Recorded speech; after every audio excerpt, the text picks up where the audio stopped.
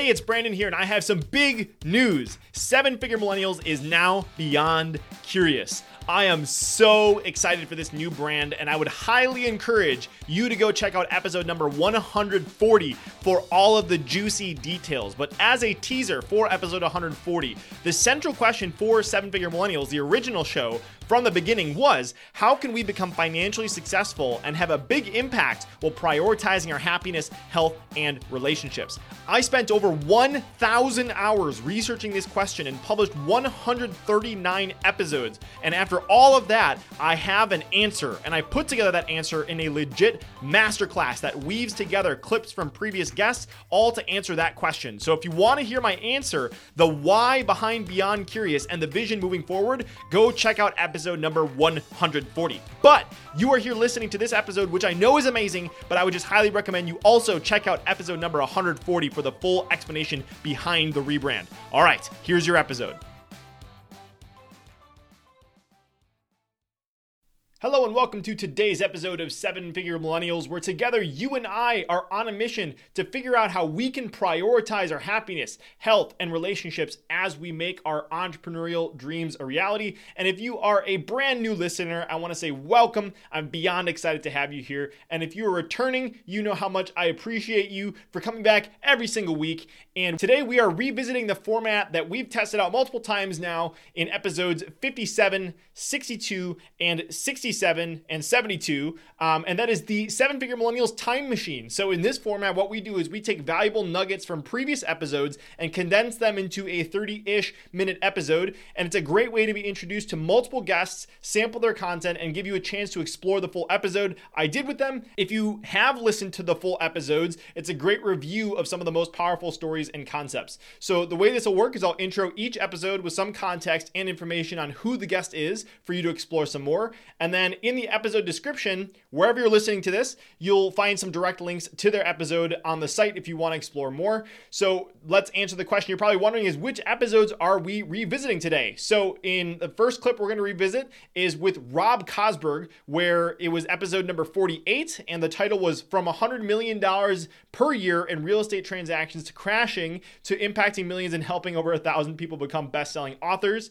Number two, the second clip we're going to be bringing on is with Goodman, Anand, who is episode number 13, where the title of that episode was Hen Parties, Building a World-Class Remote Team and Creating an Incredible Customer Experience.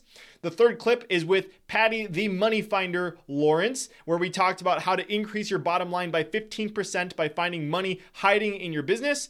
The fourth clip is with Mark McShurley, which was episode number 24, where we talked about how Roof Simple grew from $600,000 a year to $10 million a year in just 4.5 years by playing with friction, focusing on simplicity, and leveraging something he calls review velocity.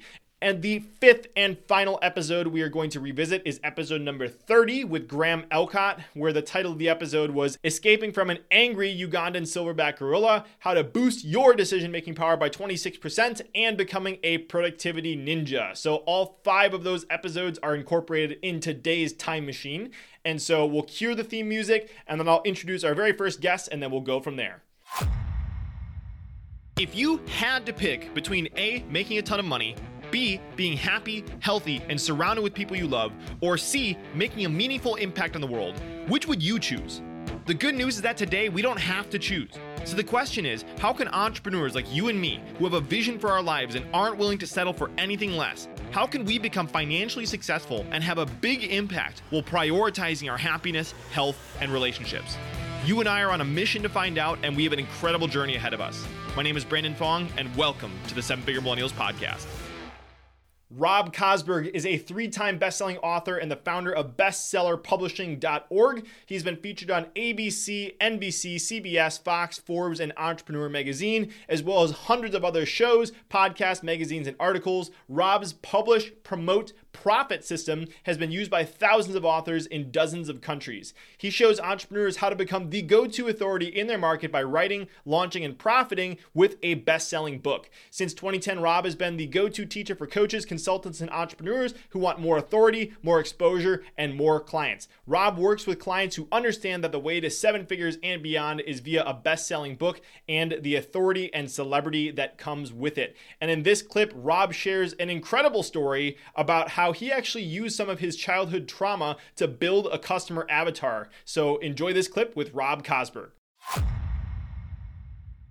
We were at a coaching event with, this guy who's kind of following his passion after he sold his tech business, and his passion was, helping entrepreneurs to tell their story, but really find their purpose, if you will, find their thing in life.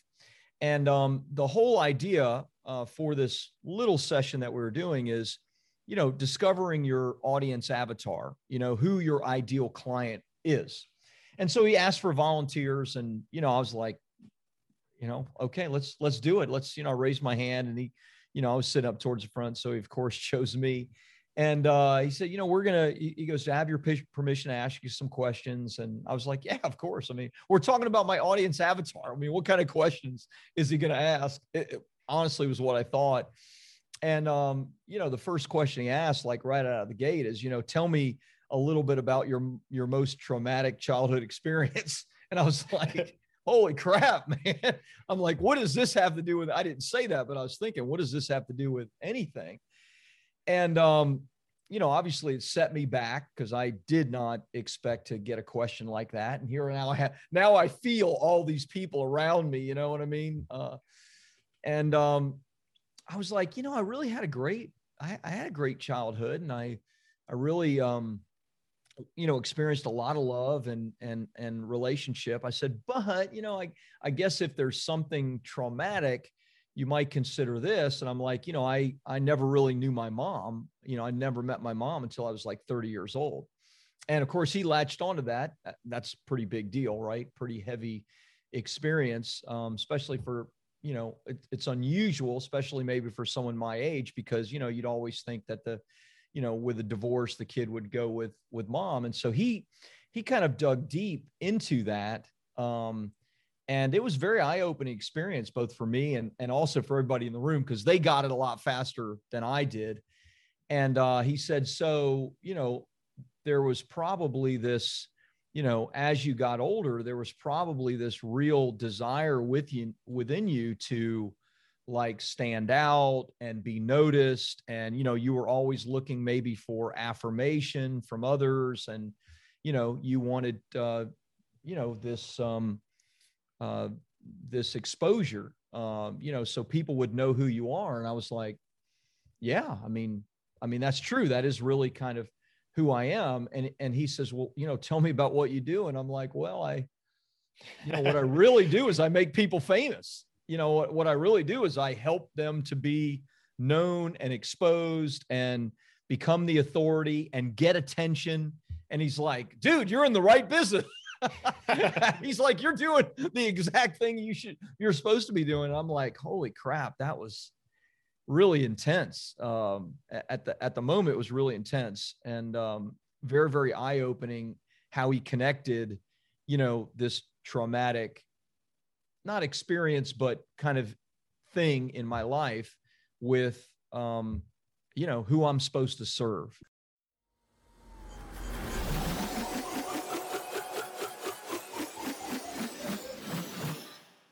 Once again, that was Rob Kosberg, and episode number 48, if you want to listen to the entire episode. This next clip is with Goodman Anand. Raj is the founder of Goodman Lantern, a team of native English content writing services that help businesses sell better and grow faster. An engineer by profession, he has founded 3 startups, raised capital, and taken one venture from zero to acquisition. He has not only had a flourishing career within startups, but also with large and mid-sized organizations, working on launching startups or new products within them. Products he has built have made companies an income in excess of £45 million. Raj has also won Business Week's Europe's Young Entrepreneur Award and has been named one of Revolution Magazine's 50 most influential people in digital, and has been featured in places like The Telegraph, The Guardian, Business Week, and Observer. And in this clip, Raj shares some of his incredible insights on how to hire more effectively. So please enjoy this clip with Goodman Anand. In the past, I used to find people based on their skills and what they can do in terms of their ability, their knowledge, for instance. But I realized that actually I was doing it all wrong. That actually the most important part is to make sure that they are in the same mindset, and more importantly, the core values which they have resonate with our core values. And that's when I learned that particular element of core values and how important that is. That's when things changed for me completely. So today, when I interview for team members, and just going to mention the first 40 team members are all company founders because they help form your company culture. So in Goodman Lantern and in the previous companies, the first thing I would do is to interview people based on their skills and core values. I'll ask them questions which will ask them about how their values match my values and the company's values. So for example, in Goodman Lantern, we have things around experimentation, integrity. It's about maybe making sure people are experimenting, improving themselves, really having the integrity towards customers and other team members. That's really important for me. It's really important for Goodman Lantern to have those skill sets there. Once we have those core values in place, many a times you can teach people how to be a great UX person, to be a good UI person, but they don't have the same beliefs and values. At some point, they will not sort of grow with the company. They will go sideways. And that's the worst thing for a company founder. You want your team, especially the top management, the upper layer, to really be in line with you so they can resonate and they can inculcate the culture of the company to future employees when they hire people for the company as well. This way, with the general, you have you and the rest of the team in the same mindset.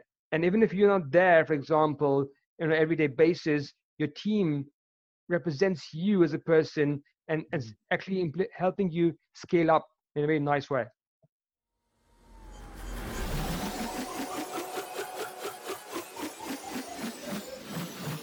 Once again, that was episode number 13 with Raj, and this next clip comes from Patty Lawrence. Patty is the president and founder of Turbo Execs, where she helps entrepreneurs who are struggling with chaos, such as out-of-control growth, sudden terrifying decline in revenues or profits, or people problems that are having a negative impact on the business. People have nicknamed her the Money Finder because of her incredible ability to find money that may be hiding in plain sight in your business. She and her team can take confusing business numbers and translate them into actionable, easily digestible reports for entrepreneurs like you and me who would rather be focusing on creating and marketing our awesome products rather than staring at spreadsheets, getting all frustrated and confused. And Patty's financial tools and systems are known to quickly skyrocket productivity and remove barriers to growth and profitability, and her clients typically increase their bottom line by at least 15% and feel more in control of their finances and results. And in this episode, we're going to talk about who you should hire after you hire a bookkeeper and some of the key insights that Patty has learned as being a fractional CFO and how you can select a team member that is going to help you to grow as your business grows.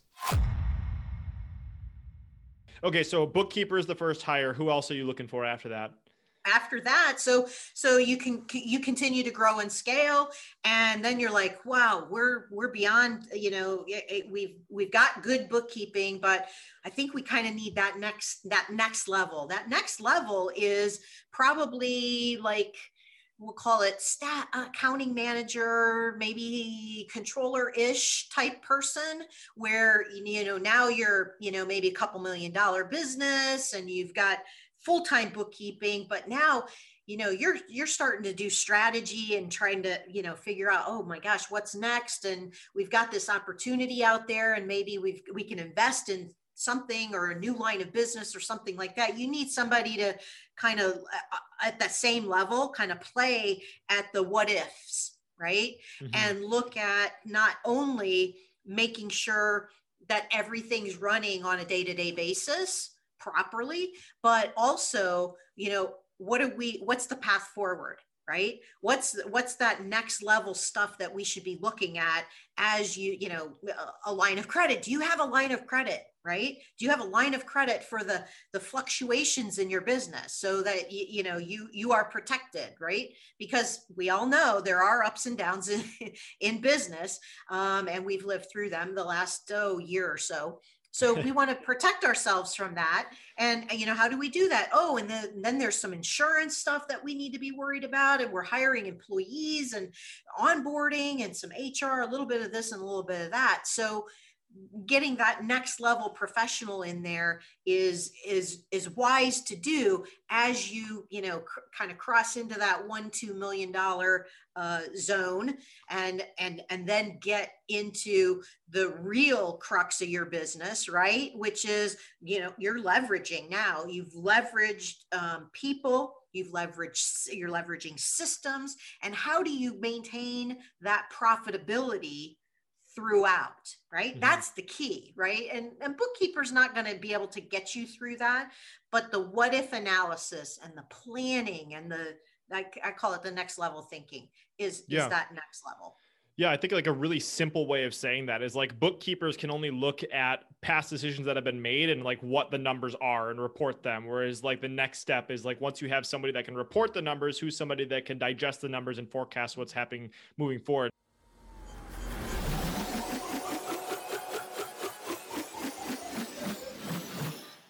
Once again, that was episode number 23 with Patty, the Money Finder Lawrence. And this next clip comes from Mark McShurley, who is episode number 24. Mark is the co-founder of Roof Simple, which is a fast-growing roofing repair company in Northern Virginia. In 4.5 years, they went from being a $600,000 a year business to a $10 million a year business. And if that's not impressive enough, most roofing companies just have a handful of average or bad reviews. And at the time of that we recorded the episode, Roof Simple had 278 ratings on Google with a 5-star total rating, not 4.7, not 4.9, 5 stars. And today they have a dream of turning their company into a national brand, utilizing a unique approach to roofing and having an intense focus on customer satisfaction and simplicity. And in this clip, you're going to hear from Mark on his philosophy on why you should introduce friction into your sales process. I had never heard anyone share anything like this before. It was really interesting, and I know you'll love it.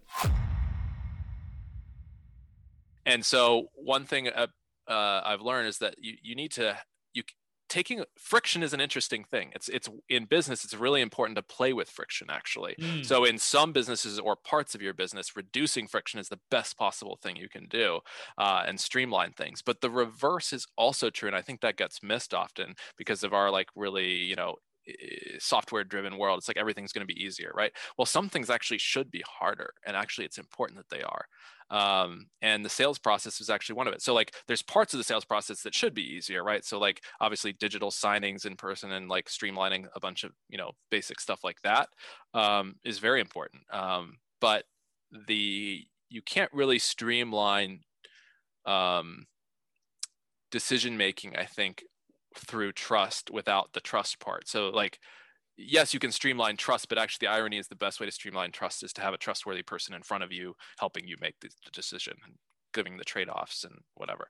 Wow, there's so much I want to highlight there. So for something you said, sales as a service, if done properly, that's a really, really cool viewpoint. And that's been, I think, obviously there's a wrong way to do sales and there's a right way to do sales. And if you're truly serving people and helping people to make a decision, I love that you shared that.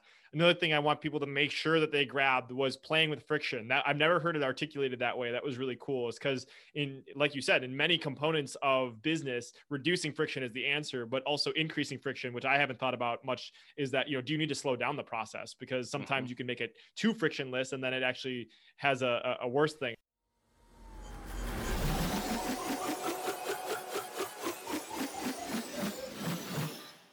Once again, that was episode number 24 with Mark McShurley. And again, you can always find the links to the full episodes in the description wherever you're listening to this episode.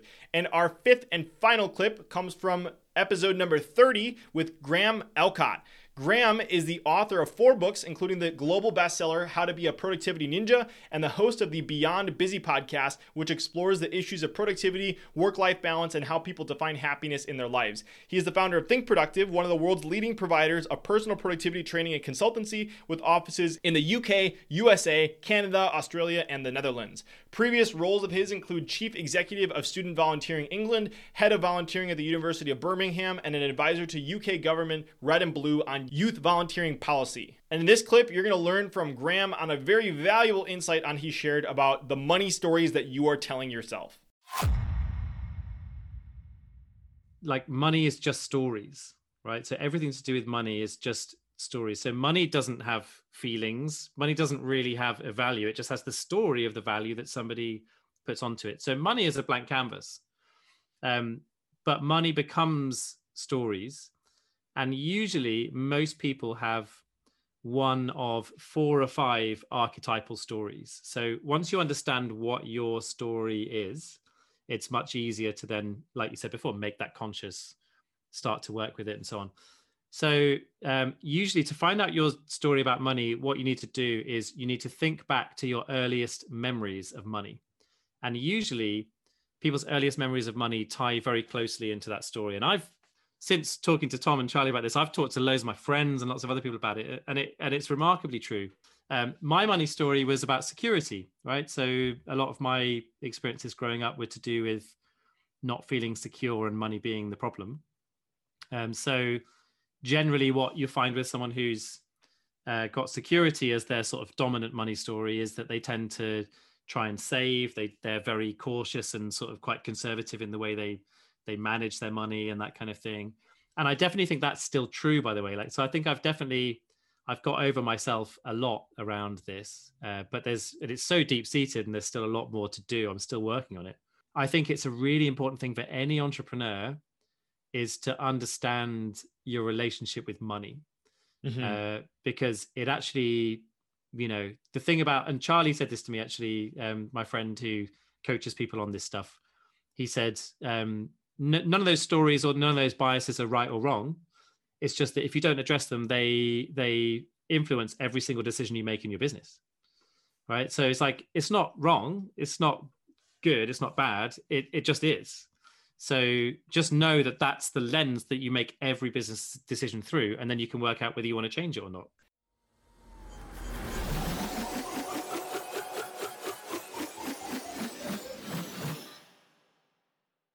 You just finished listening to the 5th and final clip for today's Time Machine, which was episode number 30 with Graham Allcott. And as a quick recap, as a reminder, if you want to go back and listen to any of those episodes, you've heard clips from Rob Kosberg, and he talked about how he was able to transform some childhood trauma into getting some greater insights into his customer avatar. You also heard from Goodman, Anand, who talked about how to hire based on core values inside of your company. You also heard from Patty Lawrence on how to think about and how to hire a finance professional that will help you grow as you grow your company. And then you also heard from Mark McShurley, who talked about the concept of playing with friction. So that is all I have for you today. And again, I'm so glad that you have hung out with us today and listened to all these incredible insights from the guests that were shared. And I appreciate you so much, and I can't wait to talk to you soon.